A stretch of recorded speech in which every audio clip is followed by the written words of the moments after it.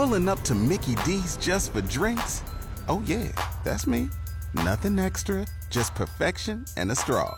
Coming in hot for the coldest cups on the block. Because there are drinks. Then there are drinks from McDonald's.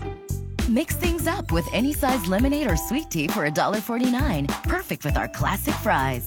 Price and participation may vary. Cannot be combined with any other offer. Ba-da-ba-ba-ba. KONE Lubbock. The Red Raider Outfitter Rockin' Pregame on 101.1 The Beard, starring News Channel 11's Pete Christie, inside the Red Raiders publisher Jarrett Johnson, the Beard sports director Sean Dillon, and host of the Rockin' Pregame, Jeff Scott. Hello, it's another cold Friday here, and we're at Buffalo Wild Wings on West 82nd near, the Marsh Sharp Freeway out here near Wolford. Come by today for some tasty Buffalo Wild Wings food and drink, and enjoy the Rockin' Pregame show with us here on Rock 101. I have now been handed a hermetically sealed envelope where we will reveal what is coming up on today's show. Here we go. Today. Yeah. And if it wasn't hermetically sealed, would it not sound like that? Dear Jeff, here are your test results. We have found... Oh, wait a minute. Wrong envelope. My bad. This sounds like the morning show, which I like. I'm a fan of it. It's positive. All right, so let's see. What do we got here today? Obviously, we have a lot of recruiting news like we always do. There's some new offers that have gone out for football. Is there three new offers or three new commits? I have 4 new offers, I just want to do an overview. We're in the middle of a dead period. I just want to do an overview of the 2023 class. All right, so that's coming up. Plus, we'll reveal this week's Rockin' 25 college basketball poll. Also joining us today to talk some Red Raider baseball, Keith Patrick from Red Raider Dugout will be here to talk about. Well, Tag got started last weekend in the tournament in Arlington, and one of 3. It's better than last year. Yep. Yeah. I mean, that's a pretty tough field to start the season with, though. But let's see, we'll talk about that, and Keith will be around for a couple of segments with us. And let's see, Red Raider basketball getting ready to take on TCU in Fort Worth tomorrow, and then you got home game Monday night against K-State. So we'll be talking about that, plus an update on the Lady Raiders and the full court press wrapping up the show there right around 1 o'clock. So that's it. As usual, though, we always start. This is the Red Raider Outfitter Rockin' Pregame. Let's get going with the Rockin' Reality Check. Pete, I always like when you start because you always bring the heat, Well, and we need some heat today. I'm freezing, and let me mention a Tech baseball game today postponed. Yep. Moved to a doubleheader on Sunday, so you got a single game tomorrow and a doubleheader Sunday. Kent State. And I'm sure you're saying, thank God I didn't want to go out and sit there today. Today's not one of those days. Baseball is not a cold weather sport, and I don't know what it is. I could sit in 0-degree weather and watch a football game outdoors. You're right. But I cannot sit in cold weather and watch baseball. It's the game. It's too slow paced. Yes. And you have more time to think about how cold it is. Maybe that's probably some truth to that. Yeah, I just can't. I love baseball, but man, it is a warm weather sport for me. So well, and I hope the warm weather's coming. So with that set aside, I just again I'm excited about the allurement, the excitement, the glow of Texas Tech athletics right now. Just I'd like to bottle this up because we've had some crappy years. And I know Tech football hadn't played a game yet, but I'm excited with Joey McGuire. Of course, Tech basketball, super excited for where the Red Raiders are going to go and where will they be in the tournament. And we know they're in. It's not like they're battling. And, man, if they can play at Fort Worth, it would be unbelievable. So tournament, you mean? For the tournament, yeah. So I've been envisioning that, and I've seen ESPN had them going to the West, and Baylor got the 2 seed going to Fort Worth, and Tech went to San Diego, and that's not bad. That's not bad, but I would love Fort Worth. And I'm excited to see what the fans do tomorrow, how many can get in there and make it a another home set, and maybe they can get the sweep of all the Texas teams, Baylor, Texas, and TCU. So tomorrow's game, another big one, 5 o'clock. And, and then the only other thing I'm going to mention is we had my little lunch this week. It was Roosevelt football coach Matt Landers, and he had a great message of don't ask why, ask what. And where? Where? Don't ask why. Yeah, where? Where. And where can I help? And everybody's like, why do I have to do this? Why is that? What, ask what can you do for your wife? And where can I help? And so that's not what your country can do for you, Pete. Well, but just we need people need to step up and help, especially the people around you. So and there are bigger and global things going on. I'm not even getting into that. I got my own issues. But are you talking about World War III? Well, I'm just talking about there's some things going on out there, and so yesterday I was in Littlefield and I made a ride out to Abernathy, and I took Highway 54. And if anybody's ever been out there, just a spacious area you can see for miles. And I just sat as I was driving. I said, "Man, you know what? I love living in West Texas and in Lubbock." And I was really counting my blessings on Highway 54 yesterday. So I think that's my reality check. It's interesting though. I was talking about this yesterday morning, actually, on my other show I do, and it was, I was just talking about with everything going on in the world, and you just worry about all that stuff, and you wish you could be I don't know if you wish, but you always feel like you got to be the general manager of everything going on everywhere, Yeah. and worrying about it that's and all. That's a good way to put it. But then I thought, these are the times that remind me of why I'm so glad that I live here, because, people always say, "Oh, Lubbock, you're out in the middle of nowhere." You know what? Great. I love that because we're going to be one of the last places that anybody cares about, and there's sometimes I just think it's so great to be where we are because, if you just break it all down day to day, life right here, right now is really good, aside from what may be going on all around the globe, all the stuff and all the worry. But right here, here we are. Lubbock, Texas, life is good today, and so I just always try to remind myself of that, and I like being out in the middle of nowhere, honestly, so. Well, we're really not in the middle of nowhere. I got some friends who live out in the middle of nowhere. I mean, there's a lot of stuff here in Lubbock now, but I'm just saying just the overall image, overall. No, and you know what? That's it. Is that I'm glad that is a thing. I'm glad that it's kind of a secret, especially for people our age. You know what I mean? Like what we're doing. Lubbock's it really is a great place to live. It's, I'm from Dallas, and a lot of my friends and family are from Dallas, and they're like, "Why do you want to live in Lubbock?" And I was like, "Well, why do you want to live in Dallas?" Don't get me wrong. I love the Metroplex. I grew up there, but I don't want to live there. It's spending hours a day in traffic. Yeah, I did that. White knuckling it every day. It was, it takes years off your life. So. The left lane on the loop is always open. The fast lane, it's amazing, So yeah, and 635 and 35 is pretty much locked down. Right. Yeah. And so, but you mentioned y'all mentioned kind of the wider things going on, and I said before the show, like typical Tech, that here we are possibly entering a golden era, or in the middle of a golden era with Texas Tech sports and all the sports, but the major sports with what McGuire's doing, what the football team just did, and then obviously basketball, baseball, what they have rolling. And then World War III will happen and blow it all, not literally blow it all up, but, change everything. Right, yeah. But no, in reality, Pete touched on it, but I'm really excited about the possibility, the opportunity for Texas Tech basketball to complete this Big 12 Texas sweep. Because it's never happened before. Now, they swept all three of the teams when they were in the SEC, the Southwest Conference. But in terms of in the Big 12, Tech has never swept Texas, TCU, and Baylor in the same year. That would be an amazing accomplishment. Yeah. Yeah. And the other one would be Monday if they can finish 18-0 at home. Yeah, that's just unbelievable. It really is. I mean, that's the kind of season they're having in the first year under Mark Adams, which, I mean, I'm getting questions and basically like on the message board and mailbag, I do every week, is could this team beat the national runner-up team?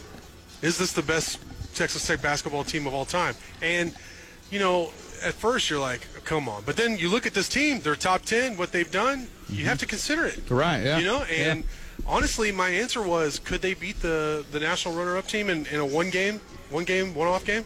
Absolutely they could. Right. Now, do I think they would? I don't know. I mean, you got to start getting into the matchups, but they have that team beat on depth. Yeah. Which is... That's quite an accomplishment in itself. So just the fact that we're comparing this team to some of the all-time great teams tells you where we're at with Texas Tech basketball. And then the job Mark Adams has done. Be sure, when we talk to Eric Hassel and Michael Hunter on the Rockin' 25.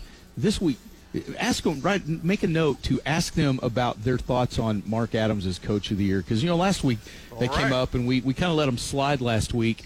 But they were talking about all the candidates, like, John Calipari. I mean, please, But I don't know how you can follow college basketball, at the level those guys do, and not be aware of the job that Mark Adams has done and what he's accomplished. So I think write a note down. You ask him. All right. I will. Cool? And you know what? It's just simple as this. With what you're saying is that they were unranked in the preseason, which I thought was ridiculous, considering the talent that they amassed. But they were unranked, and here they are, top 10. And if they win out, I think they're going to be a 2 seed. I really do. I don't know if they'll be higher rated than Baylor. They both might be 2 seeds, but if Tech wins out, it's pretty clear they'll in the regular season they'll be a 2 seed in the NCAA tournament. Well, with Baylor still has to face Kansas, hosting Kansas this weekend. Yeah. So what if Baylor slips versus Kansas? Does Baylor play Texas too? Who else do they play?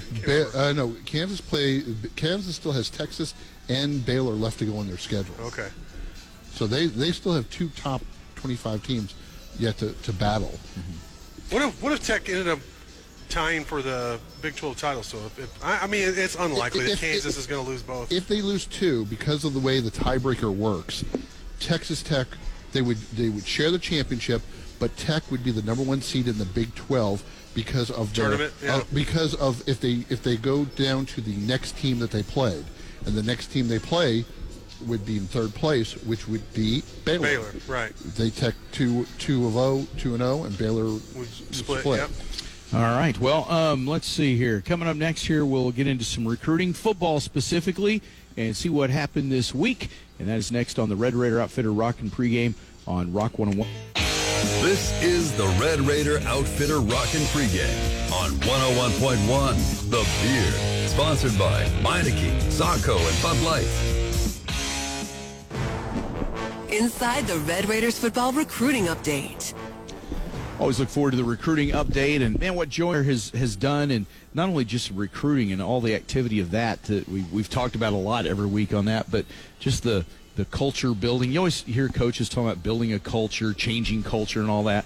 But man, I tell you what he's doing, and the way he has been at all the Tech sporting events. I mean, Lady Raiders games, basketball. I mean, just everything, and he's just become a part of Tech so quickly that he's like, it's amazing how he has integrated himself. Everything Texas Tech, and you got the team, the competition they're doing. They, that thing they're doing where they divided them all into 10 teams, and they all attend other sporting events. They get points for that, and so it's competition. I know this morning, man, guys up early. They're weightlifting, like before most people even think about getting out of bed, and there's just a lot of social things, media, man. so you can be a part of it. But the football team being at the Lady Raiders game has made a big difference. In fact, I saw after the Texas Tech-Texas game, Texas fans said, "Why don't we try to get the football team?" I mean, they're just trying to copy Tech. They're trying to do anything they can to get fans. But I think what McGuire's done is just brought excitement across the board, which is just unbelievable. And how smart is that for him, too? Because the fans are going to be so ready for football season before they even played a game under McGuire. But the excitement and the goodwill that he's built up, people are just salivating, wanting to get there and support what he's building. So, with all that said, the recruiting obviously is one of the key ingredients of all of the future and how it's ultimately going to go down. So, Jarrett, what can you update us on this week? Yeah, and to speak on what you said, though, Joey McGuire told 24/7 Sports Director of Recruiting earlier this month, that the reason why they're having so much success in the 2023 class is ranked 6th nationally and 2nd in the Big 12 is because he loves recruiting.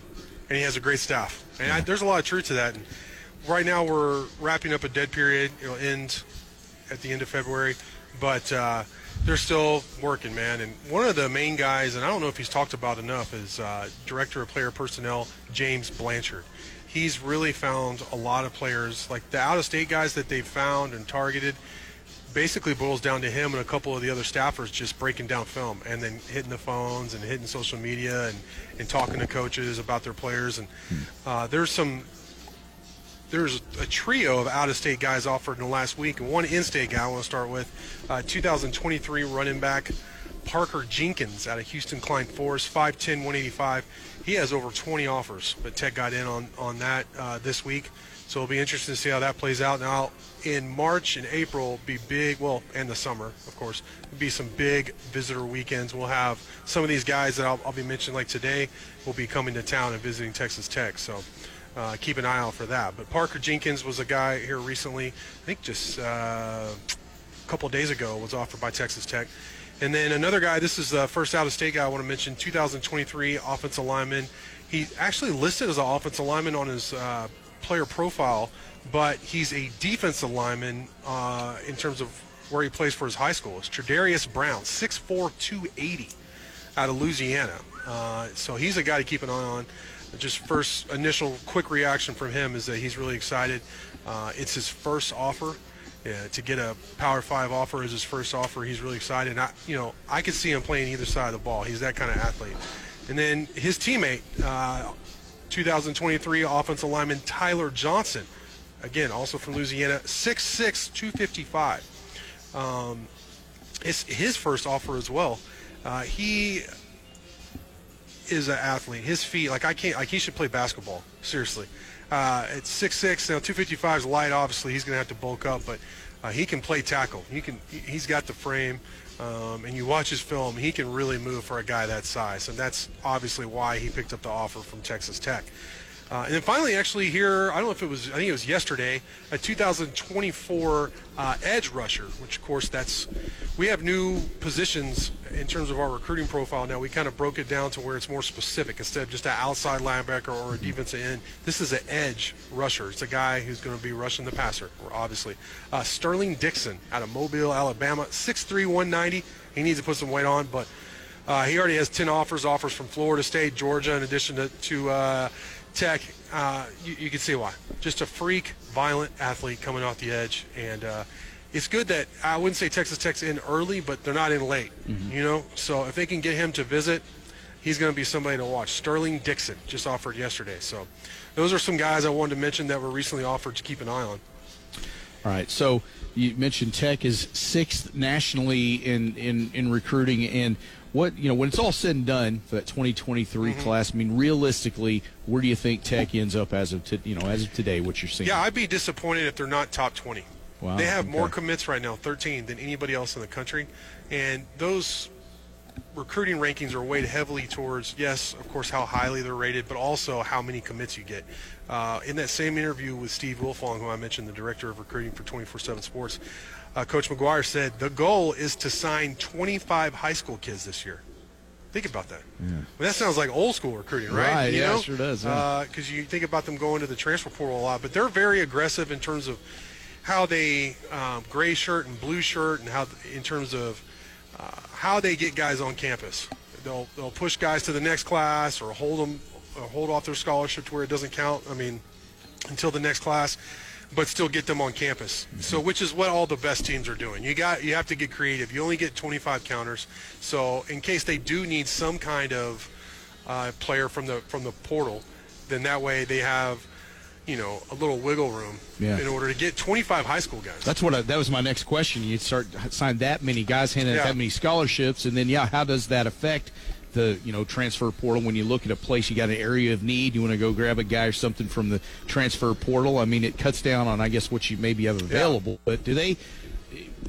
I don't know. What's your take so far on what their plan is? I mean, it looks like they really want to build a base of great high school talent instead of taking a ton of transfers. And transfers are the quick fix. Still, it's different. It's not like quite as bad as it was before. I mean, obviously, Tech's brought in some really good transfer players. And to defend what Coach Wells and his staff did, they needed to. The roster was in so much trouble that he inherited, which is well documented. Right. They had to do some things in order just to survive. And, the transfer portal happened at a really good time for them, and some of the transfer rules were loosened that really helped. But which is probably what helped them get bowl eligible. Absolutely. Ultimately, those transfer guys. Yeah, Wells and his staff built that roster.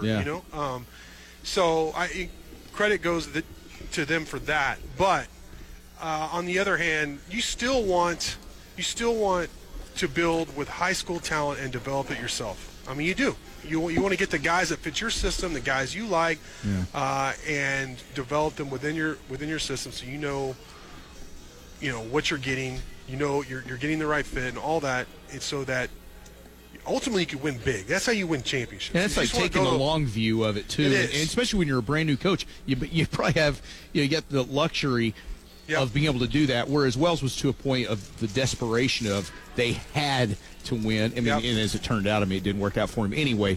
But it was his back was against the wall, and he was really forced to have to go there.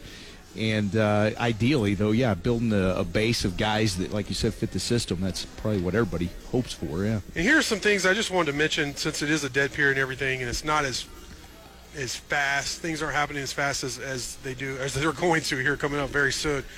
March is just going to be crazy all the way around for Texas Tech in general sports, including football recruiting. But one thing that really stands out is all the commits are from Texas for the 2023 class right now, all 13 commits, mostly from West Texas and DFW area. Now you have a couple guys, one from College Station and then one from Humboldt. But for the most part, it's from West Texas. They're keeping talent here in West Texas, which is up. Talent in West Texas is up big time. We've talked about that.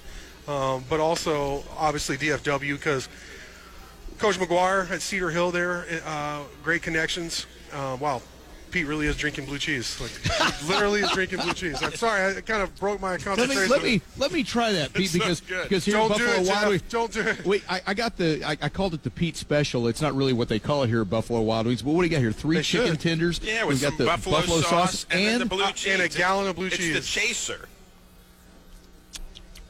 It's good, terrible. dude. Woo! I mean, so I like good. blue cheese, but Their blue cheese is good here. I never drank it before, Pete. I'm so actually thank you. blown away by what Jared got. This double cheeseburger looks phenomenal. Amazing. I was blown away. Yeah. Anyway, we digress, but it's we're going to be eating here in a minute. But continue. We had to have that blue cheese break. No, man, I just kind of blew my mind. He's really doing it. That's not just talk. So another thing is defensive back is. They're recruiting defensive back at a rate that I haven't seen in a long time. You know, Brendan Jordan, recent commits, a 4-star out of Mansfield. I mean, he picked Tech over some other pretty big Power 5 programs. Calvin Simpson Hunt from Waxahachie is another 4-star. He's a DB. He's a cornerback. I had to create his profile, so that's how early they were on him. Now he's got offers from. I mean, it's going to be Bama. It's going to be Georgia. It's going to be UT and OU. All that's after him because he's that good. But he's told me the loyalty that and the loyalty the coaching staff showed him, and that they sought him out, they found him first, they offered him first, and then just the relationship him and his mom has built with the coaching staff. Right now, that's why he's still 100% committed. But I mean, they're going to have to recruit him all the way up until he gets on campus, not just when he signs his letter of intent, but until you get him in campus and enrolled. I mean, it's going to be tough to keep him committed, but. Jamari Davis is another guy. He's a 4-star on both Rivals and on Rivals and some other recruiting sites. Right now, 24/7 Sports doesn't have him rated, but I really like him. Chapman Lewis out of the Burleson area, 6'1", 170. Is another guy. He's going to be a high 3-star guy. I mean, all these guys could be multi-year starters for you. They're like, you watch their tape, they play against high-level competition. They have the frame. There's not a reach among them. You look at them and you're like, okay, I see why they offered them, and the fact that they got them committed, that Coach McGuire and his staff can close once they get him on campus is just out of sight. I mean, he deserves all the coffee he's drinking. If coffee's for closers, get that man a lot of coffee because he's closing. And then like a guy like Anquan Willis out of Wichita Falls Rider, he is a borderline all-state running back who also plays linebacker, and that's where he's probably going to play for Tech. But he can end up being a defensive end type or like a stand-up outside rusher. He can play running back, multiple linebacker positions.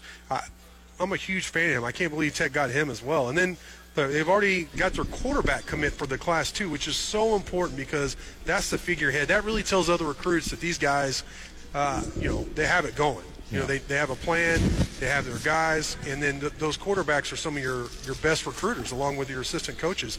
And that's Jake Strong out of Justin Northwest. He's listed on some sites as a pro-style passer, but I don't really get that. The guy ran for almost 1,000 yards last year. My only knock on him is his accuracy is like under 60% in high school. And that some of that is that he makes a lot of difficult throws. You watch his tape. I mean, there's not a throw this guy can't make. He's not scared to throw it. Like when guys are, it's almost, you don't see this in high school a lot. Normally it's one or two reads and the guy's wide open, and you throw it to him. He throws guys open. So I like what I see from him. He's a 3-star guy. He's a high 3-star guy. I think there's a chance if he has a really good senior year, he could get bumped up to a low 4-star. So nice. All those things are just very healthy in terms of recruiting. I think recruiting is the most honest look at any athletic program, no matter the sport. And this tells me that Texas Tech football is on a very healthy path. Yeah. And this is just, they're just getting started, too. Yes. And I think that's what's so promising about it, too, is they're just, they're right here at the very beginning. They're already able to do, this level of recruiting once they really get it going and have a track record to build on. New facilities that are being built, too. There's so many things, All right, well, some great recruiting stuff there from Jarrett. Yes, Pete? Can I just add one thing since we're talking football? Yeah. I was real excited about something that happened yesterday. It's not really what I did, but putting these two guys together. My favorite player on the team last year was Colin Schooler. Yeah. Awesome dude. And many times people said, man, you play like Zach Thomas. And in the press conference, maybe week 3 or 4, he said, yeah, I hear that a lot. And they said, hey, have you ever talked to Zach? No, I've never met him or talked to him. So I put that in my skull, and I said, man, I'm going to try to put those two together. So yesterday, Zach Thomas called me, said he would call Colin Schooler, and they talked for about an hour yesterday. And wow. And he gave me advice on the NFL and stuff, and I just thought that was so awesome. Yeah. Red Raider for life. That's awesome. And the thing about those two, the comparisons is like, honestly, it's because they're white linebackers. That's it. But what I see in them is the cerebral look, the way they approach the game. Yeah. You think about some of the smart plays like that hit on Brewer against Baylor. The way he set that up, how smart it was? The push. When he explained it, the push, yeah. And then when we had Zach Thomas on 5 years ago, and just his breakdown, the way he approached the game, the cerebral way he approached the game, because you think about him being a physical meathead. He self-described himself as a meathead, but no, a lot goes into it in his approach for that success to happen on game day. Yeah. All right. Well, coming up here, we'll unveil this week's Rockin' 25 college basketball poll, including we're going to be sure we ask about their take on Mark Adams as a Coach of the Year candidate, because I think most people around here would totally be in the camp of thinking that he should be and that he is. And then in the meantime, though, it's we're eating here at Buffalo Wild Wings. We're at the West 82nd and Marcia Sharp location today. Inviting you to come out, get out of the cold, come by and eat lunch here today. And let's see. So, Jerry, you've got the double cheeseburger over there, so that looks pretty good. I know you're already starting to eat. I'm sorry. Just took off my headset so I could eat. Come on, man. Go I did ahead. my recruiting segment. Yeah, go ahead. Y'all were you earned it. while I was talking. I'm getting after it You now. earned it. Go for it. All right. Smells delicious. Double cheeseburger. And then and Sean's got some wings over there, your usual there, Salt right? and pepper and the Okay. They look delicious.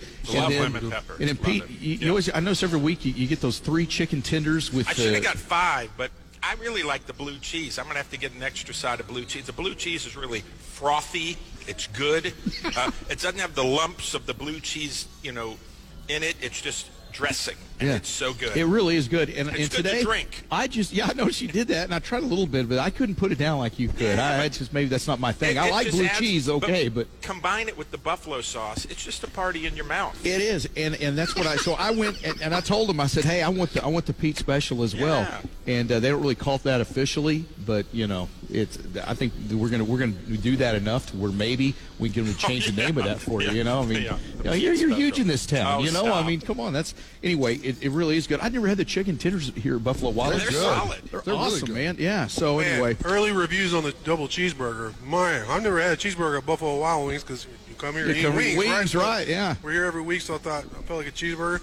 Delicious. Looks pretty good. All right. Well, there you go. Hopefully, we're making you hungry. So we'll see you. We'll see you here soon.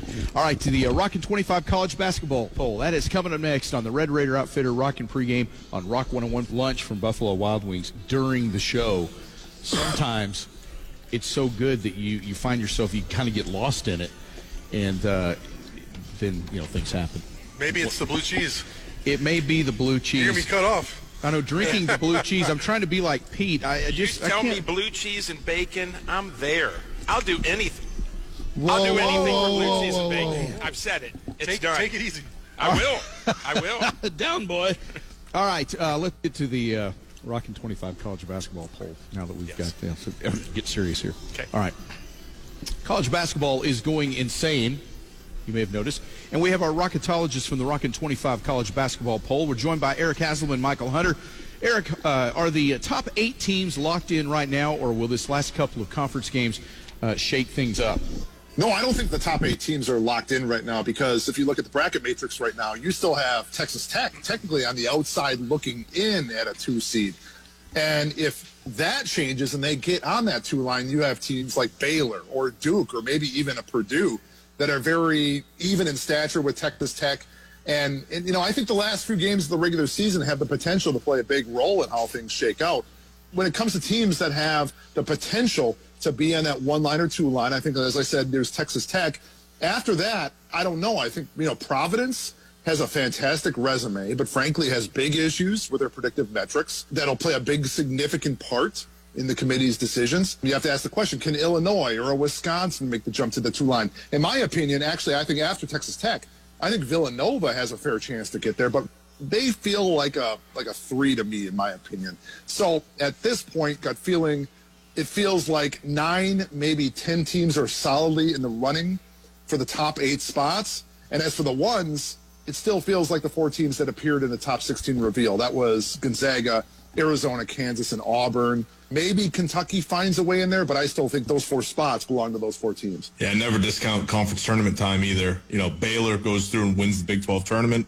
Obviously, that gets them up to the 1 line. And then Illinois, if they were able to win the Big 10 tournament, that would probably jump them at least to the 2 line and maybe in a conversation for the last number 1. And I wonder if it would jump them to the 1 line, Baylor, because I've got it on good authority that a lot of the 1 seeds and 2 seeds are really kind of set midweek. So I don't know if those conference championship games are really going to make a difference if Baylor's there. I don't know. What they do is they scrub the lines. So if they're close and you look at a head-to-head matchup, kind of what you saw in the top 16 reveal, where you had Wisconsin right above Illinois, and they scrubbed it and put Illinois ahead based on the head-to-head. I don't know if they'll do that for a championship game that late in championship week. It would also depend on the path, right? If Baylor was to run through and beat teams like Texas Tech and Kansas on the way to a Big 12 title, then you got to put them on the 1 line. Yeah, they might scrub them up. All right, let's release the Rockin' 25 with Gonzaga on top with 12 out of the 14 first-place votes. Arizona up 1 to second with a first-place vote. Kentucky up 2 with a first-place vote to third. Purdue and Auburn round out the top 5. Michael, after watching so many games this year, who are the teams that could give Gonzaga trouble in the tournament if the tournament started today? The first team I think that comes to mind is the Purdue Boilermakers for me. They've got the size, the physicality, and the paint with Zach Edey and Trevion Williams to really compete with that Gonzaga front court of Chet Holmgren and Drew Timme. They then have the 3-point shooting in Thompson and Stefanovic, as well as, star power in Jaden Ivey, who, to me, is the National Player of the Year. Some people will say Oscar Tshiebwe. I think you really can't go wrong with either one. But for me, Purdue versus Gonzaga is sort of a dream matchup. Ivy being a superstar on both ends of the floor, I think kind of tips the scales. I would probably lean Purdue in that matchup. I think Kentucky could certainly give them a run if they're healthy, which seems like a long shot lately as Ty Washington kind of seemingly gets nicked up every single game lately. Severe Wheeler also missed 4 games since the new year. So I think Kentucky, if they're healthy, I think they match up well against Gonzaga. And the other team, for me, is kind of a selfish pleasure, would be Illinois, which, in that I want to see, Kofi, that's not how you spell Coburn, take on the front court with Illinois against, Timme and Chet Holmgren. I think that in order for Illinois to have a legitimate chance in that matchup, Andre Curbelo really has to get it figured out because he's been brutally bad since returning at the beginning of February. He's seemingly kind of playing by himself out there. He's not really initiating the offense. I think that he needs to kind of play within the offense and become that player that we saw show so much potential last year. I think Illinois is, if we're talking stocks, I think Illinois is really undervalued heading into the tournament this year. So they would be a team that I would keep an eye on as well. I agree with him on the Purdue notion, though. I think that's a team that can build a big lead if Gonzaga is not hitting their shots. And Purdue is. I think that's a situation very similar to Baylor last year where you could see a Purdue team building a good 15-point lead. And then with that size inside, it's hard to go down to Timme. It's hard to go inside to a guy like Chet Holmgren. And that's probably the situation you're looking for, the perfect storm for a team that can beat Gonzaga. I think probably if you're looking for that fingerprint, Purdue has it. It's the top 25 teams as ranked by our Rocketologists of the Rockin' 25 college basketball poll. 6 through 10 has Kansas, Texas Tech, and Baylor holding down 6, 7, and 8. Duke stands pat at 9. Villanova falls 2 to 10. Eric, you've been keeping an eye on conference rankings all year long with the dominance of the Big 12 in the net and 3 teams in the top 7. How many of the Big 12 teams will make the second weekend, assuming no giant upsets? It's really hard to make the prediction because it's so dependent on the matchups. That's the first thing. But if you do take the Big 12 teams that are likely to make the NCAA tournament, and I count 6 right now, it was more at one point. Oklahoma, who's been there much of the way, is out now because of their recent follies. They're 3-12 over their last 15. They're now a 500 team. But if you look at the 6 teams that I count, on paper, 3 of those should probably hold serve through the first 2 rounds. Obviously, those 3 teams are Kansas, Baylor, and Texas Tech. Texas will be borderline because they appear headed for that, potential 4 or 5 matchup in the second round. That contest in the second round can really go either way. Iowa State, Texas Christian, they look like they'll be there, but even if they're a higher seed in round 1, they set themselves up. They're likely looking at facing a 1 or a 2 seed in round 2. So I'd say 3, maybe 4 make the Sweet 16, barring, as you said, the huge upset in the first couple rounds. Yeah, I'm looking at Haslametrics right now, and one of the more interesting things to me is the last number 3 is Providence, and the first number 6 is Texas. So if that scenario somehow works out perfectly, I have no bones, no qualms about picking Texas over that Providence team, and I would say probably 4 make it to the second weekend. All right, it is the Rockin' 25 college basketball poll with Eric Haslam and Michael Hunter. The middle 5 of the Rockin' 25 has Wisconsin still holding steady at 11, UCLA up to 1 to number 12, Illinois, Tennessee, and Providence occupy 13 through 15. So, Michael, which teams do you feel have a foundation for a run, maybe not this year, but next year perhaps? That's such a difficult question, given the number of transfers that continue to rise almost as exponentially as the number of kids who are 110% committed on Twitter. But I have learned to really never doubt Baylor and Scott Drew. I don't care who he's losing.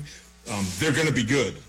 That's something that it took me a long time to come to grips with, but Baylor's going to be good regardless. And until he proves otherwise, I'm just going to have to believe that. I assume he's going to get LJ Cryer, Adam Flagler, Kendall Brown, and Sochan back next year. He's going to backfill the loss of James Akinjo and Matthew Mayer with, a top 5 recruit in the nation. So, that's good enough for Coach Drew to win 25 games right there. The other that jumps out to me is Arizona, who this season is 355th in the nation in experience. That roster is made up almost exclusively of freshmen and sophomores. When they destroyed Oregon State on February 17th, 9 freshmen saw the court for the Wildcats. And last, but certainly not least, unfortunately, I guess I got to go with Duke. 3 of the top 5 players in the nation coming into that program for next year, 4 of the top 15 in the nation. I assume Wendell Moore is going to be back along with Mark Williams, Jeremy Roach, and possibly A.J. Griffin. This team's going to be really talented and really, really deep next year. So look for Duke to once again contend for the Final Four in 2023. Tchamwa Tchatchoua for Baylor is out for the year with a knee injury. He's a redshirt junior. I think he's got another year, too. Yep. It's the Rockin' 25. It's 16 through 20 of the college basketball poll. Has Arkansas up 3-16, Houston 17, UConn up 4-18, Ohio State down 2-19, and Texas is not back at 20. Eric, as the season comes to an end, which team has had all of the analytics experts scratching their heads at when they review their output? Well, the obvious one, and we've talked about them before, is Providence, who just continues to defy the numbers and win by meager margins regardless of the quality of the opponents. And get this, the Friars are 23-3, and they're ranked 52nd in my performance rankings. And performance rankings are predictive. They make projections for outcomes within regulation 40-minute time. And by that rationale, our rankings had Providence favored by a couple points over Xavier the other night. Providence actually missed that projection because the game went to overtime. And then in overtime, naturally, Providence found a way to win, as they always do. I can't remember such a prominent team that had such a difference between their performance ranking, which I said was 52nd, and their record quality metric, which I gauge over at HaslMetrics.com, where they are number 3 in the country. And for that reason, everybody and their cousin is going to probably target the Friars as first-round victims in the NCAA tournament. But until that point comes, good on them. They keep finding ways to win. And it will likely result in a fairly high seed for the Friars. I'm thinking probably the 3 seed is their ceiling. I'll throw another team out there, and that's going to be Michigan State. This is a team really struggled last year. Snuck in the NCAA tournament after some late big wins over quality opponents, but ultimately flamed out in the play-in game against UCLA. They finished number 62 at my website last year after finishing top 10 in each of the 3 years before that. This year, there's been lots of turnover on the roster. There's no Rocket Watts, no Aaron Henry, no Josh Langford. Max Christie comes in, Tyson Walker transfers over, A.J. Holgard steps up into a big role. And it looks like there for a while that all has worked out for the better. Spartans were 17-4 less than 3 weeks ago. They were in my top 20. But since then, for whatever reason, it's the 2020-21 season all over again. Michigan State has lost 5 of 6. All 5 losses missed the analytical expectation, and they're sliding down the seed lines. Again, we're probably looking at a 7, maybe an 8 range of a seed, looking very similar to the team that limped through most of last season. So, I mean, in my opinion, there's still time for them to turn it around. They finish up hosting Purdue, at Michigan, at OSU, then Maryland before the Big Ten tournament. So the quality wins are still there to be had, but there's no doubt they're really struggling right now. Final 5 of the Rockin' 25 has the Murray State Racers at number 21, USC 22, Iowa up 9-23, St. Mary's up 4-24, Alabama's 25th. Michael, is there a team from the back half of the 25 or perhaps not in the top 25 that people are completely missing on? Who's the Cinderella everybody's waiting for? What do you look for when you're looking for Cinderella? For me, the first thing that you look for is three-point shooting. And to that, I say hello to the Jackrabbits of South Dakota State, who lead the nation in effective field goal percentage at 60.2%, by way of leading the nation in three-point shooting percentage at 45.2%. As a team, there are only 50 players in the nation shooting 44% or better with a minimum of 75 attempts. The Jackrabbits are shooting that as a team on 624 attempts. Simply incredible. If they get hot as a 13, 14, 15 seed, I mean, look out anybody else in the nation. The other team you need to be aware of is Wyoming, which has been getting love in our poll for some time now, and I believe they're currently ranked in the national poll as well. The Cowboys are interesting because when Justin James was in town, he was awesome, but the team was awful. Last season, they had Marcus Williams. He was awesome, and then he transferred, and sometimes the grass isn't always greener at Texas A&M.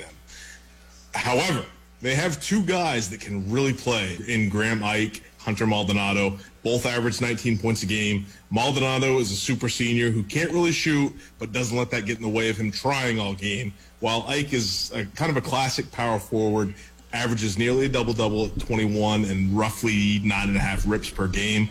Jeff Linder really looking like an up-and-comer coach at 44 years old after having success at Northern Colorado. I think this is an up-and-coming team. I think this is a team that's primed for an upset, given the right circumstances in the NCAA tournament. Look out for South Dakota State. Look out for Wyoming come tournament time. All right, so Eric, you've been banging the St. Mary's drum all year, but teams like North Texas and South Dakota State are getting love from Rockin' 25 voters. What makes these 2 smaller teams potential matchup nightmares for the NCAA tournament? Well, you mentioned St. Mary's, who has really exceeded expectations this year. They are that classic system team that believes the sum of their parts is greater than the other team's individualistic talents. Think Virginia from the last few years. Now, I'm not saying they're anywhere near the talent that those Virginia teams had, but you get the idea. But looking at the teams you mentioned, first of all, North Texas, this is a top 50 team at HaslMetrics.com. Similar to St. Mary's, they're top 25 in defensive efficiency. You talk about slowing a game down. I have the Mean Green dead last, 358th in game pace. Anyone who knows college hoops knows that that's usually a spot reserved for Virginia year in and year out. Again, much like St. Mary's, Nothing that is statistically going to jump off the page at you on the offensive end, but they win as a team, 12 straight wins from early January until late February. They're already a 20-win team. They were competitive with the likes of Miami. Kansas did handle them back in November, but it wasn't exactly a blowout. I think it was a 12-point win there. So, I mean, I think North Texas is much like St. Mary's. Their defense could create problems for a power conference team in March, but keep an eye on them. And then South Dakota State, Michael touched on them a little bit earlier. That's another team that rolled right through the months of January and February. They're already a 25-win team. A fantastic shooting team, as Michael said. At my site, they're number 1 in adjusted three-point percentage. That's adjusted for the average D1 opponent, where they shoot 42.5% against that average opponent. They're number 4 in adjusted field goal percentage, 16th in offensive efficiency. You look at the individual parts there. You got Baylor Shireman as the offensive assassin. He shoots almost 47% from distance, adds 8 rebounds per game. Throw in Douglas Wilson to boot, 6'7" senior, averages 15.5 and 5. Noah Friedel, he's a big question mark. He's a very competent scorer who averaged double digits in his first 11 games. I think he led the team in scoring. But then he stepped away for, I'll say, unknown reasons. There's speculation there was a mental health issue there. I don't know the details for sure, but he stepped away for an entire 2 months. He recently returned, but he is just not seeing the same court time he once was at one point for whatever reason. And it does not look like that will change from what I've gathered. It will be interesting to watch that situation going forward. But still, great options offensively for the Jackrabbits, great shooters. But their big Achilles heel, unfortunately, defense. Jackrabbits are 149th in defensive efficiency. As you know, in the NCAA tournament, there are going to be nights where the shots just are not falling and you need to rely on your defense to win games. Very questionable that the Jackrabbits are able to do that. Typically, teams like that don't last very long once the tournament gets underway. Yeah, this North Texas team, I agree. I should have included them in that earlier conversation about Cinderellas, but this is a top 20 defensive team, a top 10 defensive team against the three-point shot. They, as Eric said, they slow it way down and they shoot the ball well. This is a team that has taken on that Virginia-type style of play and made it work in their favor. If you are effective and efficient on the offensive end and the defensive end, you can slow the game way down and win those games low scoring, basically. And that's what they've kind of embraced. I think North Texas is a team to watch out for as well. If I look at those 3 teams we talked about here, I would almost say North Texas is probably a bigger threat to go a longer distance, in my opinion, just because they do defense. They do really slow things down as much as they do. St. Mary's deals with defense, but a lot of people know what you're getting out of St. Mary's. And then I think South Dakota State, I just seen this too many times where these great offensive teams get stuck in there with a team like Arkansas or Alabama, and the talent level just is too much for them. And once they start falling behind, the defense is just not there to get them back in the game. Even though the offense might pick up, they just don't have it. In my opinion, I think South Dakota State's probably going to be a one and done. Well, it's the Rockin' 25 college basketball poll with our rocketologist, Eric Haslam and Michael Hunter. Last week, Michael brought up names for Player of the Year and Coach of the Year, and it left us wondering, why doesn't Mark Adams get respect from the national media on what he has done with Texas Tech, with just 5 returners from the previous year and not even in the Rockin' 25 to begin the year, to a team number 7 in the rankings this year? Well, I mean, as you guys love to do, you can go ahead and blame that on the current Texas coach as well. Because like it or not, there are expectations for Texas Tech as a basketball program at this point in time. So, for this season, unfortunately, the rhetoric is going to be, well, Mark Adams is playing with Chris Beard's players, and that's why he's winning. Whether or not that's true or not, some of us realize that, some of us don't. Granted, it's not really the way that basketball works. I think people who know Rat Crap from Rice Krispies understand, but I think casual fans do not. I think, next season, if the Red Raiders are able to sustain the success, you're going to see Mark Adams start to get his due, as well as maybe some retroactive love, especially if Texas continues to struggle, because the narrative is quickly going to change to be, well, maybe Beard's success was largely tied to Coach Adams' coaching chops, whether it be on the defensive end or just overall. So I think right now, so much of Texas Tech's recent success has been attributed to Chris Beard that, a lot of people outside of the Texas Tech program or the fans of that particular program aren't privy to what Mark Adams is as far as a basketball coach. I think all of that credit has gone to Chris Beard. Now Mark Adams is in that position. We still attribute that credit to Chris Beard because he may largely be in part or responsible for building that roster, that program to what it is. Now, the further we go down the line and Texas struggles as Chris Beard leads that program and Mark Adams leads Texas Tech and they're more successful, people are going to start to swing that is to Chris Beard's success is largely in part to Mark Adams' wisdom, Mark Adams' knowledge, Mark Adams' coaching ability. So I think that don't take it as a shot to Mark Adams this year, but if they continue to go down this road, Mark Adams is going to start to receive a lot of love in years 2, 3, and 4. I just want to know if that's Mark Adams' real hair. Man, that guy is on Guess Who? All right. Well, anyway, good answer. Glad you clarified your thoughts on Mark Adams as Coach of the Year. Where can everybody find your work? You can find me on Instagram at Michael Hunter, MYCHAL Hunter. I have a link tree on my bio. I will post all my wagering previews as far as independent opinion pieces on that from now on. And as always, people can find me, my ratings, my rankings, my projections, my bracketology over at HaslamMetrics.com. Otherwise, you can find me on Twitter going #analyticallyfinal at #HaslamMetrics. Well, our thanks to the Rockin' 25 voters, Eric Haslam, Michael Hunter, for breaking down the analytics and the teams. Next time we talk conference tournaments, we'll be beginning for the smaller conferences, and the Rockin' 25 college basketball poll always available at 101thebeard.com. Thanks a lot, guys. Thank you, guys. Later, guys. All right, there you go. There's basketball for now, and now we're going to shift gears to Red Raider baseball. And joining us next, our friend Keith Patrick from Red Raider Dugout, dropping by and ready to talk some Red Raider baseball here on the Red Raider Outfitter Rockin' Pregame, live from Buffalo Wild Wings on West 82nd Marcia Sharp Freeway on Rock 101. This is the Red Raider Outfitter Rockin' Pregame on 101.1 The Beard. Sponsored by Mitch Hall Chevrolet, Chrome, and Hook and Reel. Rockin' Research. All right, time to shift gears to Red Raider baseball. Red Raider baseball at home. All right, so, Texas Tech in town this weekend and catch some baseball and some, not exactly baseball-type weather. I think even tomorrow it's only supposed to be like 41 or something. The game today got canceled, right, Pete? Postponed, yeah. So tomorrow they play at 2, and then we got a doubleheader Sunday. You might want to get that early service at church because it starts at noon with Kent State. So make up a doubleheader. So they still get the 3 games in, hopefully. All right, we're joined here on the Rockin' Pregame by our friend Keith Patrick from Red Raider Dugout and talking Week 1 and just the outlook for the season for the Red Raiders. And first of all, let's start with, I guess, this weekend's homestand, Kent State in town, and break down Kent State for us. Some detailed, detailed analysis. No, just some action coming to Danlaw Field.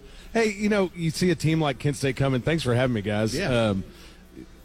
You look at them and you think, small school, it's just a tune-up kind of thing. What we saw in the first weekend of baseball across the country was lots of small schools beating lots of big-name programs. Mm-hmm. And so it's not anything you can ever take lightly at your own house or otherwise. And they're not going home until Monday, so you should get all the games in, hopefully, and kind of an easy decision to not play sub-40s baseball on Friday. But they're a team with a lot of dudes back. They were 30-26 last year in the MAC, and they played multiple, large schools, ACC. They played Virginia Tech, West Virginia.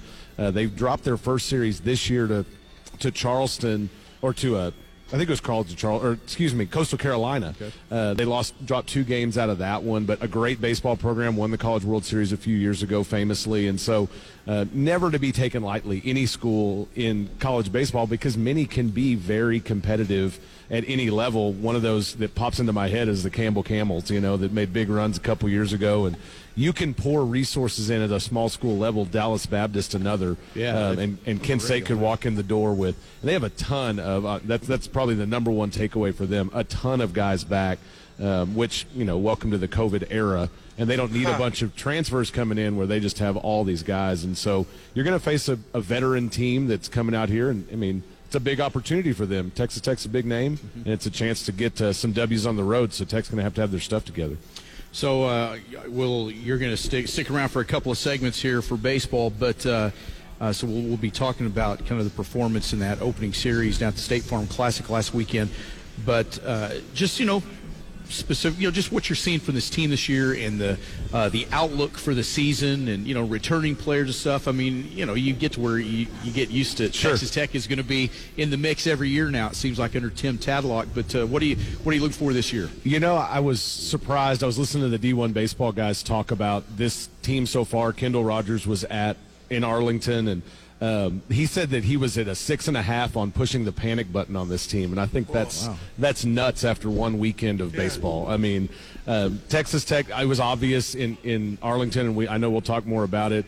The arms are a little ahead of the bats, and the arms weren't quite ready yet, but welcome to the beginning of the season, and you're not opening up here against Maine. And so I'm confident in this team. I think that you have a lot of guys that are going to be able to put some things together and some trends that won't continue, but I'm very excited about them. I walked out of the scrimmages multiple times in the fall and spring looking at, George Watson and Mike Gustafson and other guys that really pay attention and said, hey, I feel pretty good. I mean, we've got some dudes on this team.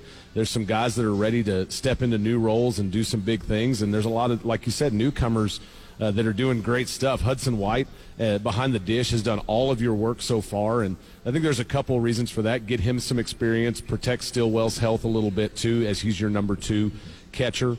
Owen Washburn obviously had a huge weekend. He reached 7 on 7 of his first 10 ABs as a Red Raider, and so of course the broadcast said 800 times his dad was a 14-year big leaguer, but he's out there making noise and doing really well so far this season, and I think that he's going to be exciting to watch grow up a little bit, and I think it's fun to see Kurt Wilson out there at shortstop. He was your opening day shortstop last year as a surprise. Wasn't a surprise this year.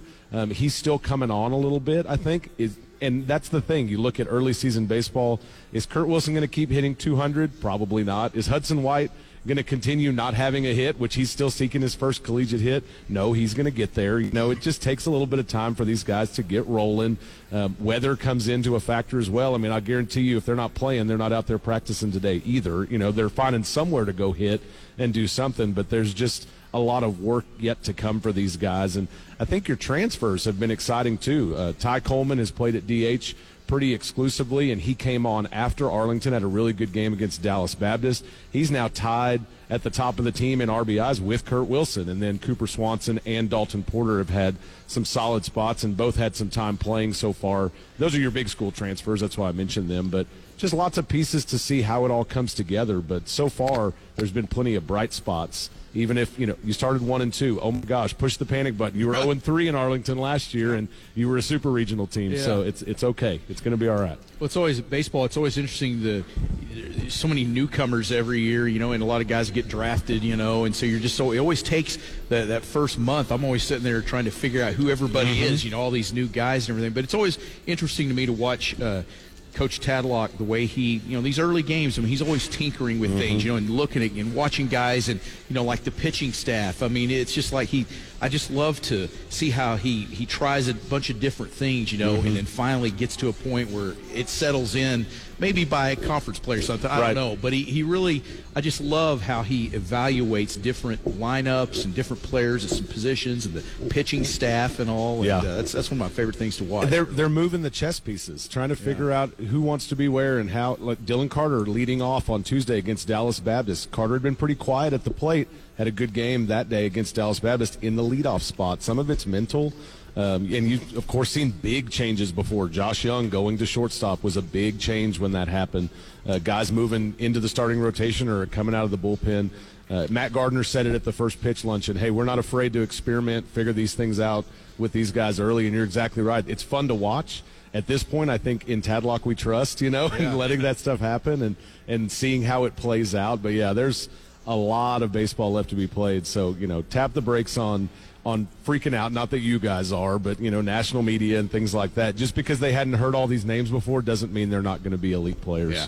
Well, and then we just got to see the team Tuesday in the home opener, and you mentioned, Coleman there. It was 2-22-22, and he had two RBI hits, and the game started at 2 p.m. I thought that was really cool. What a stat master. The master of all time, space, and dimension right here. But did you see anything different from them being in Arlington and then coming home, being on the home field? And, I mean, that game was 4-4. They could have easily lost it, and they pulled it away and won it 8-4. They did. They jumped out with some big hits late. There were some good pitching performances. I think what came down, part of it, Pete, was they looked a little more comfortable. They had some better ABs. That was a differentiator for Washburn for me in Arlington. He had some really good ABs. There was a couple where you're like, ooh, you kind of got blown away in that one. But approach matters, and they kind of joke, Coach Tadlock always talks about pitch to pitch. We're going to go play baseball the right way.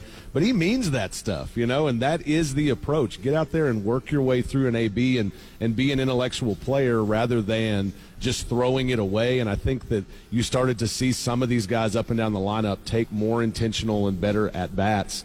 And they were just a little more comfortable. And when you break down Arlington, and I know we will a little bit more later, but you had some tough games. I mean, nobody walked out of that Auburn game and just felt like you got your butt whipped. It's a 2-1 game. You couldn't scratch one across. You had a review at the plate. I mean, all those things come into play. It's just baseball at that point. And so I think that weekend was more positive than maybe the record looked. And I think you're just seeing some guys getting used to playing baseball again right now. What do you think what do you think the attitude of the guys is coming in here, especially the guys that are back? Just after last year, they were right on the doorstep, and Stanford took it to them, and they were right there close. And just every year they're there.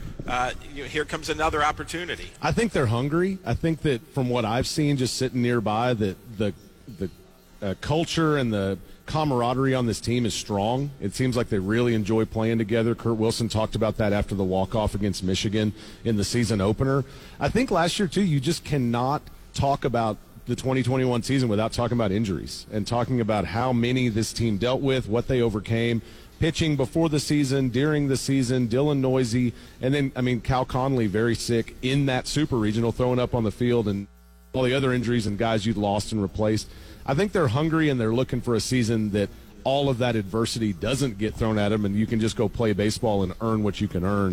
And I think that you're going to see them all step into that. All right, we're going to talk more Red Raider baseball with our friend Keith Patrick from Red Raider Dugout. When we come back here on the Red Raider Outfitter Rockin' Pregame live from Buffalo Wild Wings on West 82nd and Marcia Sharp Freeway on Rock 101. This is the Red Raider Outfitter Rockin' Pregame on 101.1 The Beard. Sponsored by Pete's Tire and Service in Ropesville and South Plains College. We are back here on the Rockin' Pregame. Our friend Keith Patrick from Red Raider Dugout, which, by the way, is a great follow on Twitter if you like Texas Tech baseball.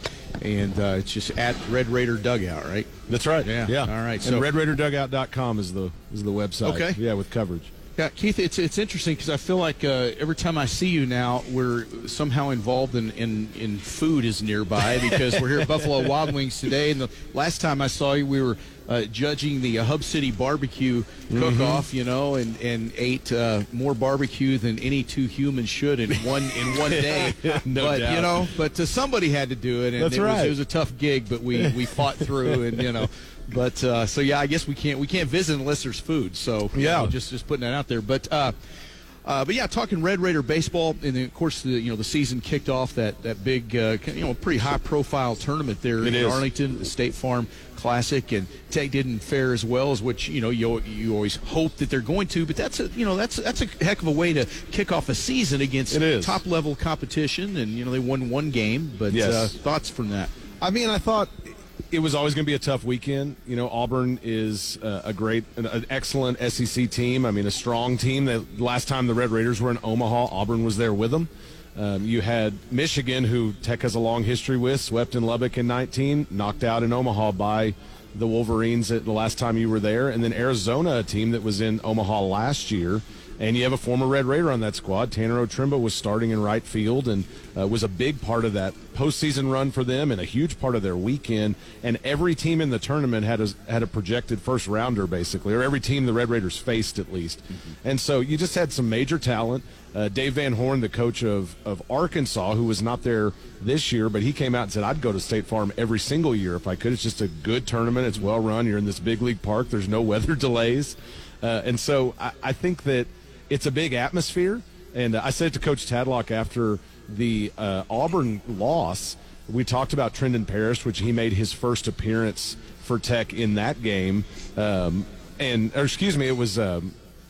was Trendon Parrish after that Auburn game, and I said, man, that's a long way from Poolville, Texas, to the mound at Globe Life Field, in this big league park with a big crowd.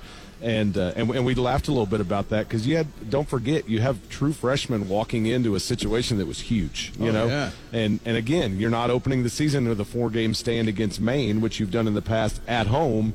Now you're there doing that against these big teams. I thought there were a lot of positives. I thought Brendan Girton showed us early on what he's going to be this year, and he was again on Tuesday. He's been throwing perfect innings, had perfect outings. Trendon Parrish is a fiery competitor. I mean, he was 7 pitches into his D1 career, and he's staring down batters as he strikes them out, Yeah. I mean, I thought you saw a lot of those kinds of things. I thought generally your starting pitching was pretty good. There was moments that you didn't like, but generally, I mean, I thought there was good stuff for a first weekend.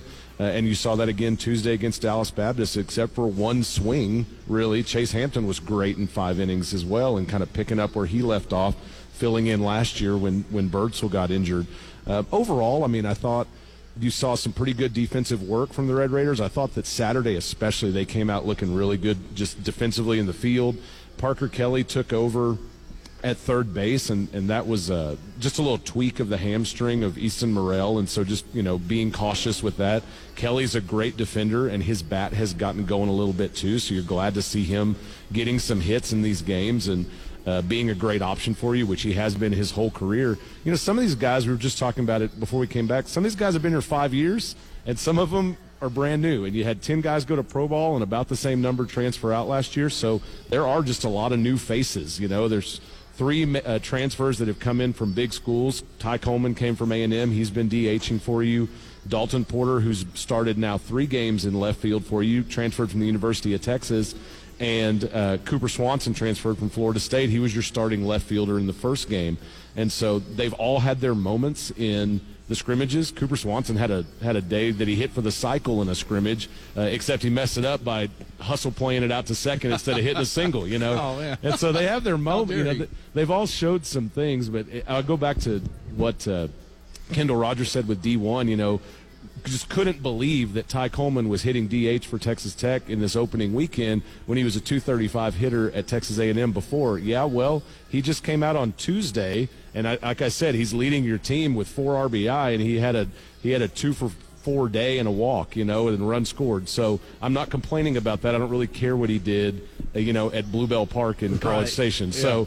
So again, in Tadlock we trust, and all of those guys as far as what they're seeing, and the chess pieces are moving. The evaluation is going on throughout the season, but I like where the team is at right now. I liked where you were coming out of that weekend. Hey, nobody wants to have a 13-2 boat race against Arizona. Welcome to baseball. It happens sometimes.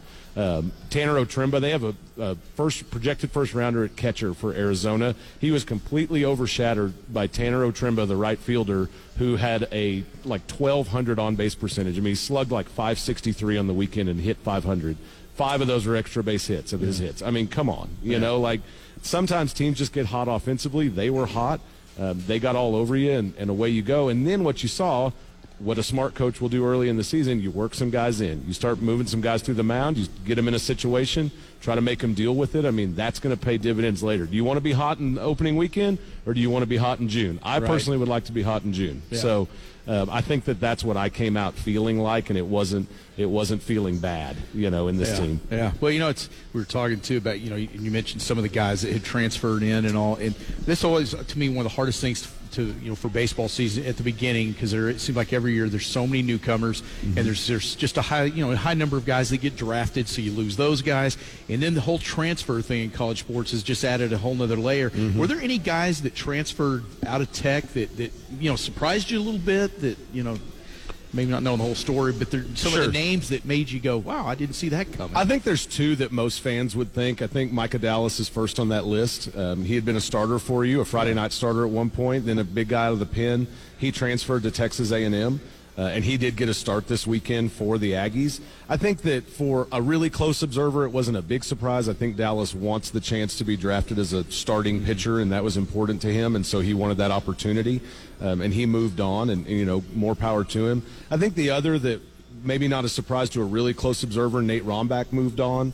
He caught for you some, was really a big bat for you his freshman year, and then not quite so much last year. He went on to Dallas Baptist, and I think he got on with a couple walks Tuesday. You faced him when he came back here to Rip Griffin Park. Those were two big ones that moved on that were a surprise to some extent. Max Marshock had struggled to really break into the lineup for you. He moved on to Louisiana, had a pretty good weekend.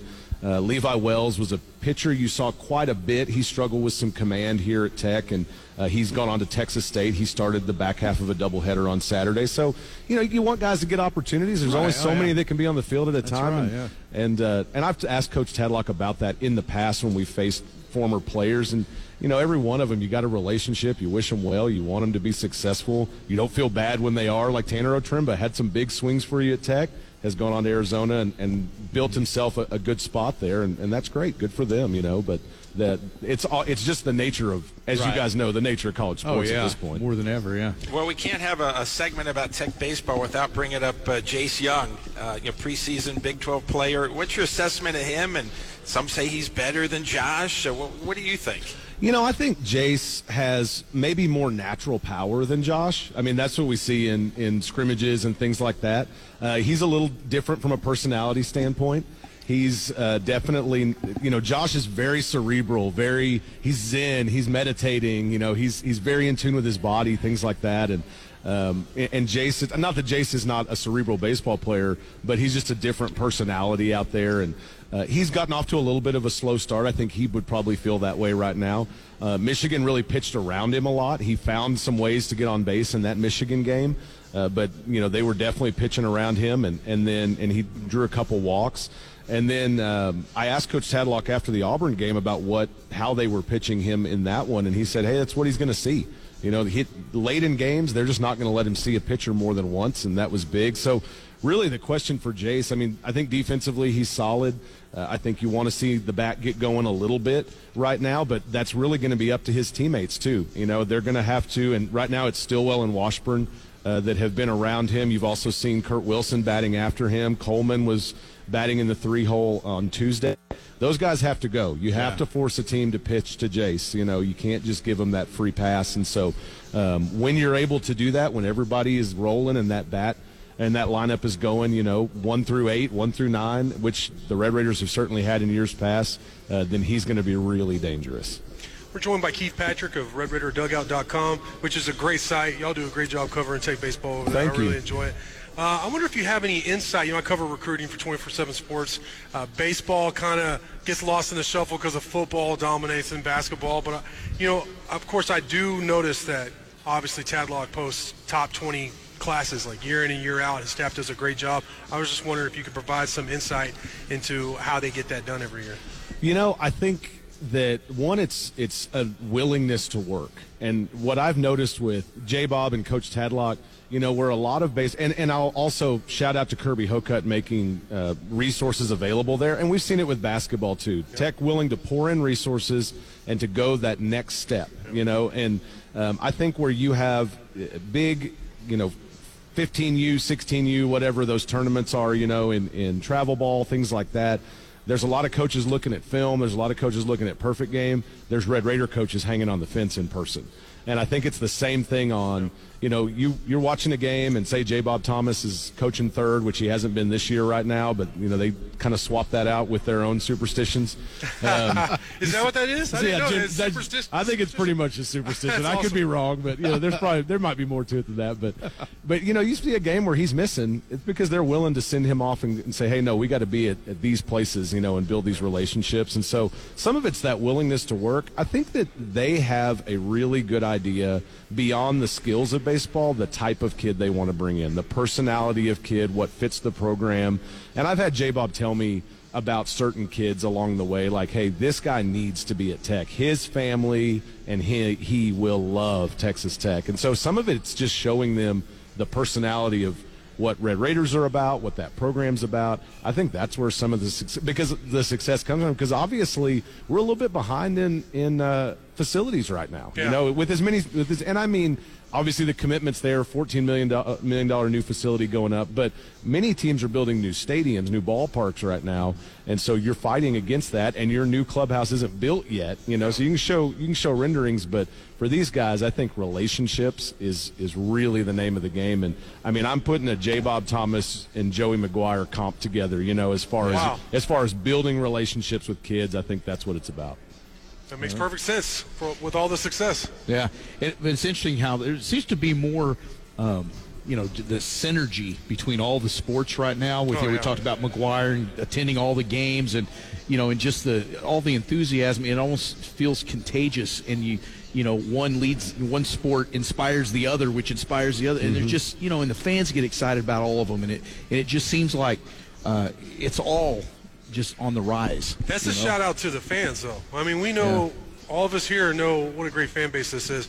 And these recruits come in, whether it be football going to a basketball game or going to a baseball game, and all the way around, they see it. They see this fan base. They see how crazy it is. They see how they love, you know, their players, their teams, and then the culture of just how great West Texans are, you know, down to earth. They recognize the recruits when they're on campus. They point them out. They introduce themselves, and it makes a difference. I see it in recruiting all the time. Well, and don't think for a second that recruits don't notice, like you said, on social. You know, when Tech leads these leaderboards, you know, with hundreds of thousands of impressions on social media, they see that. When they announce their commitment or announce that they've received an offer, and they see fans congratulating them, welcoming them, that kind of stuff in their mentions, they notice. Heck, man, other schools aren't doing this. You know, they're not seeing that kind of stuff. It's a really good point. Yeah. All right, well, Keith Patrick from Red Raider Dugout dropping by today on the Rockin' Pregame, and man, we love when you stop by, and maybe you can we'll carve out some more time in your busy social schedule, you know, and maybe come back and, you know, I'm baseball free today. So, I know it worked out good today. This is probably a good day, so yeah, we'll see if it'll work out again. But we'd love to have you back to talk Red Raider baseball early in the new season, and it's always fun this time of year to, you know, just kind of see where it all goes and what develops and where the Red Raiders end up. So, Keith, thanks again, and have a good weekend. Stay warm. I know it's going to be a little chilly maybe this weekend for baseball. Let's get the duck hunting gear out, you know. Yeah, there you go. Have to roll with it. There you go. I think that's frowned upon at the stadium, but, you know, as far as, you know, depending on how much, you know, gear you bring. You know what I'm saying? All right. Well, when we come back here, it'll be time to talk more Red Raider basketball here on the Red Raider Outfitter Rockin' Pregame live from Buffalo Wild Wings on West 82nd and Marshall Sharp Freeway on Rock. This is the Red Raider Outfitter Rockin' Pregame on 101.1 The Beard. Sponsored by Cotton Court Hotel, B Equipment, and Weston Water Well Drilling and Pump Service. Texas Tech basketball. All right, man, we've got a nice crowd here today. Everybody coming out for some wings and something cold to drink on a cold day. Sounds pretty good to me. Something cold to drink never is. There's no bad weather for that, actually. They got whiskey, too. That'll keep you warm. That's right. That'll warm you right up. That's what I do. That's the nice secret. Fire, some whiskey. That's the secret of the Rockin' Pregame show right there. So, no, just kidding. But thanks again to Keith Patrick coming by to talk some Red Raider baseball. But now it's basketball. Back to that again. But I guess you got the Red Raiders on the road tomorrow playing TCU in Fort Worth. And so I'm sure there will be a nice amount of Texas Tech fans at that game. And it's on ESPN2 if you're unable to make the trip to play on that ugly court they have there. Or unable to get a hold of Pete, because he loves it when you ask him what channel the game is on. That's right. Yeah, bet you're the go-to, man. Hey, where's the game? I'm going to start posting on Twitter. Some people call like 2 minutes before the game. I mean, you think I'm sitting at the station? I mean, it's just insane to me. But just tell you, ESPN2 tomorrow, ESPN2 Monday when they host Kansas State, the home finale. Yeah, all right. But, you know, a lot on the line in this one. You beat TCU, you sweep them, you sweep Baylor, you sweep Texas, you go 6-0, which would be huge in the state. Yeah, to be the state champs there, yeah. You know, TCU, they're another one of those teams that I mean, there's just no easy games in the Big 12. There's just not, and you never take a breather. TCU is just another one of those dangerous teams. It's easy to kind of go, well, you got to beat them. But, man, you're playing them in their place, and Tech doesn't sneak up on anybody now. You're on everybody's radar. Everybody wants to beat you, and you're going to take everybody's best shot every time you go out. So this, got to be ready to play. I'm actually more nervous, despite it being on the road and Kansas State being back at home. I'm more nervous about Kansas State. Nigel Pack is one of the best players in the conference, and they're just a bad fit for Tech. And sometimes with the matchups, I mean, I know Kansas State's had a rough year, TCU's had a much better year, but Tech just goes out to Fort Worth and kicks their butts normally. Yeah. I don't want to jinx it, but I mean, normally they do. They handle TCU. I expect Tech to win by double digits tomorrow. I really do, and I just hope it's not a fall asleep kind of thing where Kansas State coming in. You're like, oh, we're at home. It's Kansas State.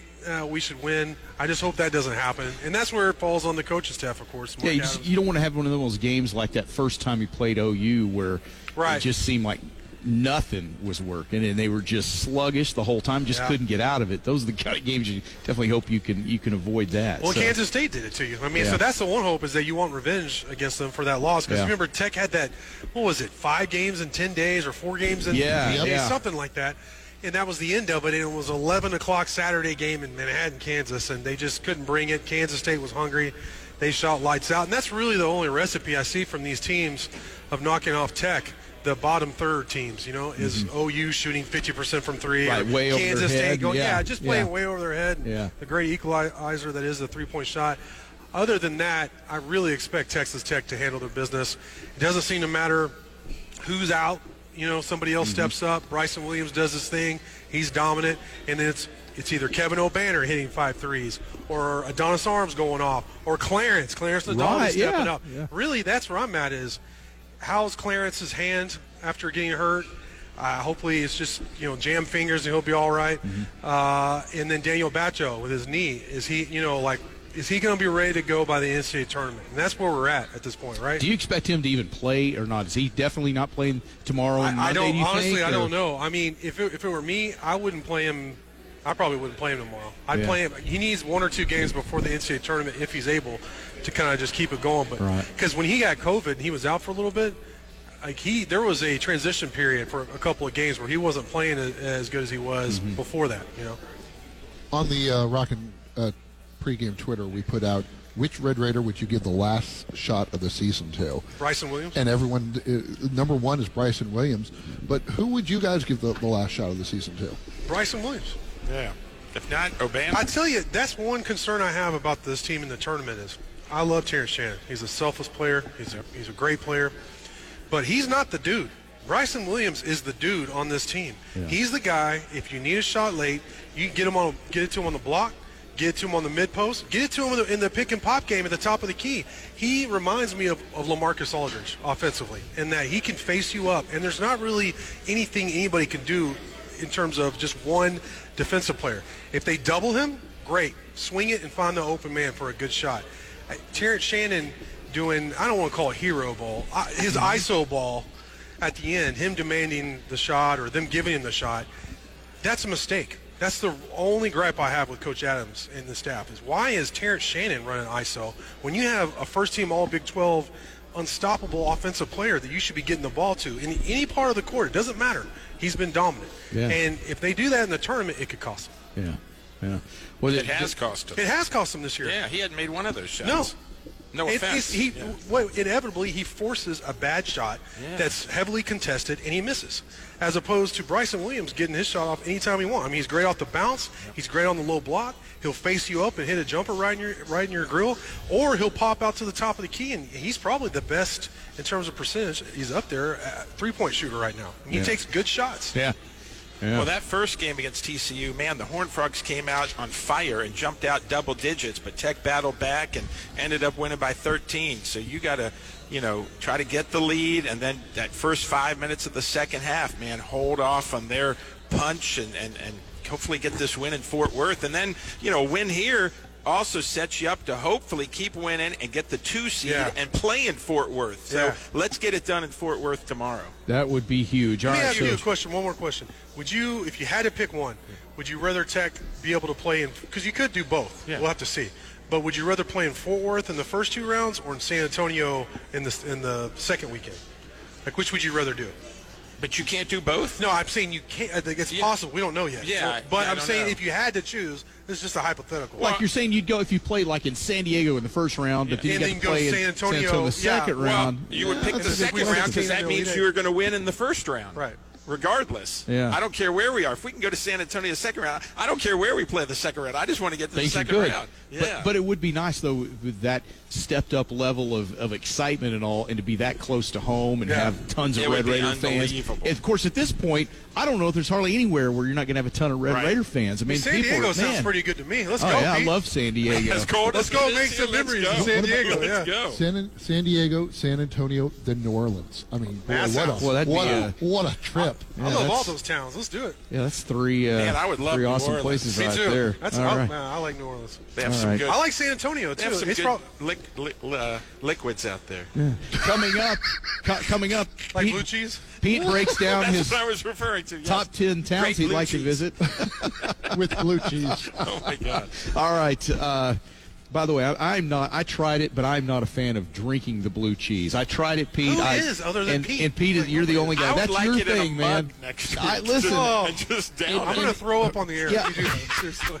Coming up in our next segment, Jared, we're taking the challenge. It coats the stomach. It's just not pink like Pepto-Bismol. Which is worse, the blazing challenge or Pete drinking a gallon I don't of like blue food cheese? challenges. I think I've lost every I Beat Pete food challenge. I like to enjoy my You haven't food. done the blue cheese challenge, though, have you? No, I've done other challenges. Okay. I've not done well, like eating 70 rolls at a place. And I went and practiced and did it. And in the challenge, my stomach expanded with the bread. I only ate like 13 and got sick. Wow. But I love rolls, man. I could put rolls away, man. Bread is it. Bacon, bread, and blue cheese. It's a third one on the list now. I mean, who Bacon, could bread, argue and with bacon? blue cheese, the 3 B's, man. All right, I love it. Okay, when we come back. Can we get this back? Blue cheese Pete, as Brady said. If we can get Pete out of the blue cheese, we'll have an update on the Lady Raiders coming up next here on the Red Raider Outfitter Rocket pregame, live from Buffalo Wild Wings on West 82nd on Rock 101. This is the Red Raider Outfitter Rockin' Pregame on 101.1 The Beard. Sponsored by Meineke, Saco, and Bud Light. Lady Raider basketball. Time for some Lady Raider basketball on the Rockin' Pregame Show. Tech right now sitting at 10-16 overall, 3-12 in conference. A couple losses in the last week. Again, right in the mix. They had Kansas, and they lost by 3 in the pink game at home. They battled and tied. They actually took the lead in the final minute, and then Kansas got a bucket with 24 seconds left and pulled that one out. And then West Virginia at home the other night, Wednesday night, they lost by 11. So actually now Tech has lost 10 games by 11 points or less, and probably half of those are 5 points or less. So, you know, you're right there. You got to get to win in some of these games. On the schedule now, they are on the road tomorrow at Iowa State. That's a team that was ranked 13th the first time you saw back on January 29th, and Iowa State won that one 86-65. And then Wednesday, March 2nd, we're almost done with February. It's the final home game of the year, taking on TCU, and that's a game, man, when you played them back on January 19th, you lost by a single point to TCU.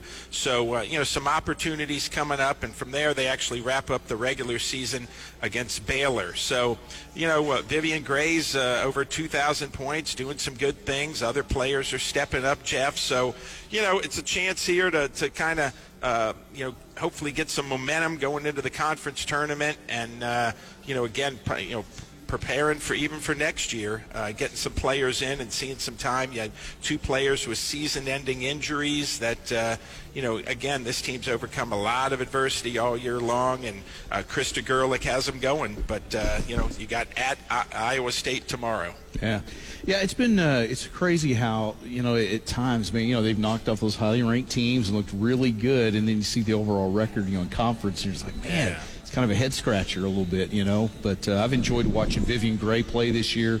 What a amazing player she is, and I still think that Coach Gerlich will get things really turned around. I mean, I look for him those next couple of years to be contending again. So. And Gerlich said that this is just the foundation. Yeah. She says this is like year 2 of the thing, that there will be more and better in 3, 4, and 5.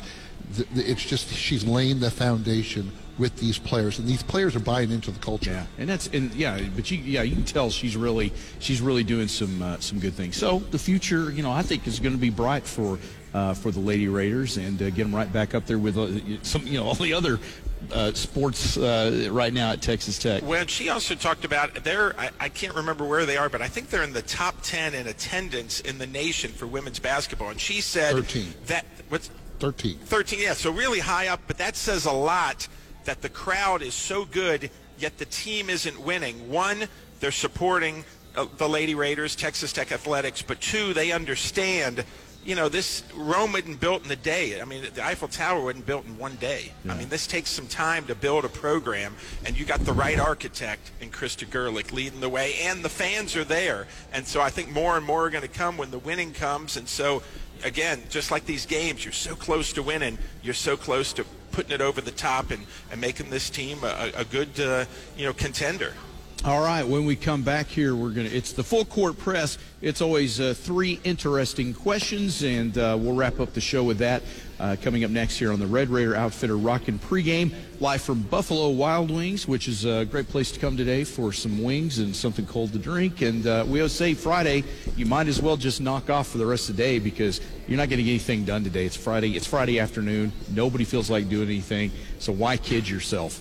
Why even make your boss even think that you even care that much on a Friday afternoon? So just cut your losses and come out here. We're West 82nd here. So I don't have to do that 2:30 meeting today? I don't care. Yeah. I'm not the one that told you to be there. So you should just say you're not going to. Can you write him a note? In fact, Sean, I'm not going. Yeah. How about that, Pete? Do you want to be there? No. Do I have to? Well, yeah, I was going to say somebody needs to be there. Guys. So, okay, thank you. All right. I'll take the bullet. Oh, what a guy. Okay, wow. See, done. I've been the wingman before. Okay. All right, more to come here. It's the Red Raider Outfitter Rockin' Pregame on Rock 101. This is the Red Raider Outfitter Rockin' Pregame on 101.1 The Beard. Sponsored by Fortenberry Roofing, Wiley Implements, and Hub City Body Shop. Full Court Press. 3 questions, no hedging. Time to get your opinions on the record. It's the Full Court Press. Pete, Red Raiders have won 2 out of the last 3 Big 12 indoor track championships. Last year, Texas beat the Red Raiders 141 points to 133.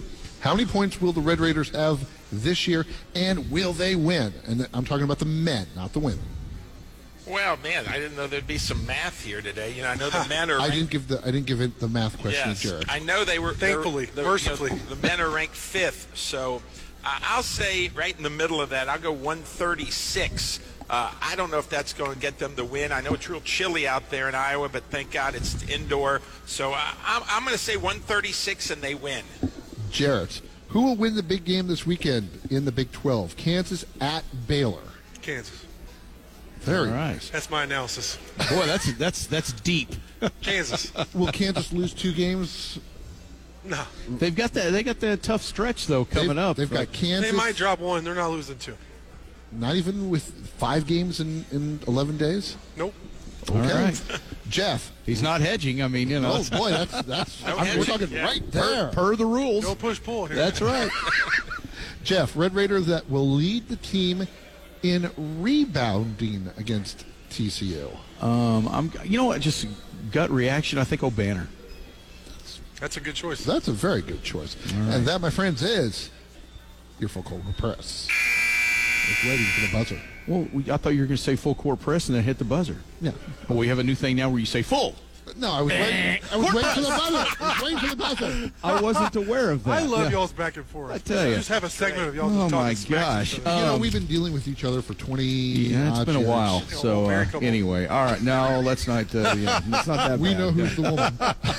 Which Buffalo Wild Sean? Wings will we be at next week? That's a good question. We'll be at the. Let's see, where are we here? This one. It's University. the University. Yeah. We'll Okay. be at the university location.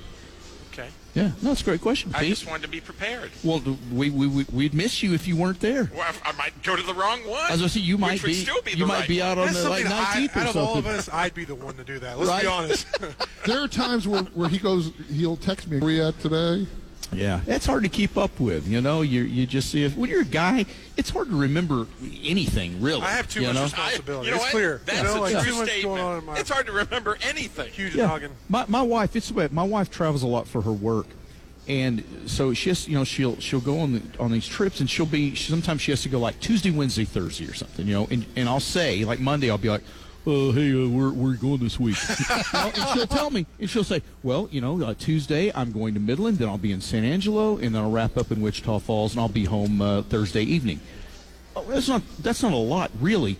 But I swear to you, the next day she'll be gone, and I will go, dang, where is she? I don't even know what town my wife is in. So then I have to call her and say, okay, now you're in, and you got to be delicate with that, because if you don't, if you ask the question, You don't and she care has, too many you don't times. even, you Yeah. don't even know You where I'm don't at. care about So it. it's like, how are things out there? in your neck of the woods today? And hoping that you can get some sort of a hint as to where, and then, well, of course, Midland's like that a lot, but.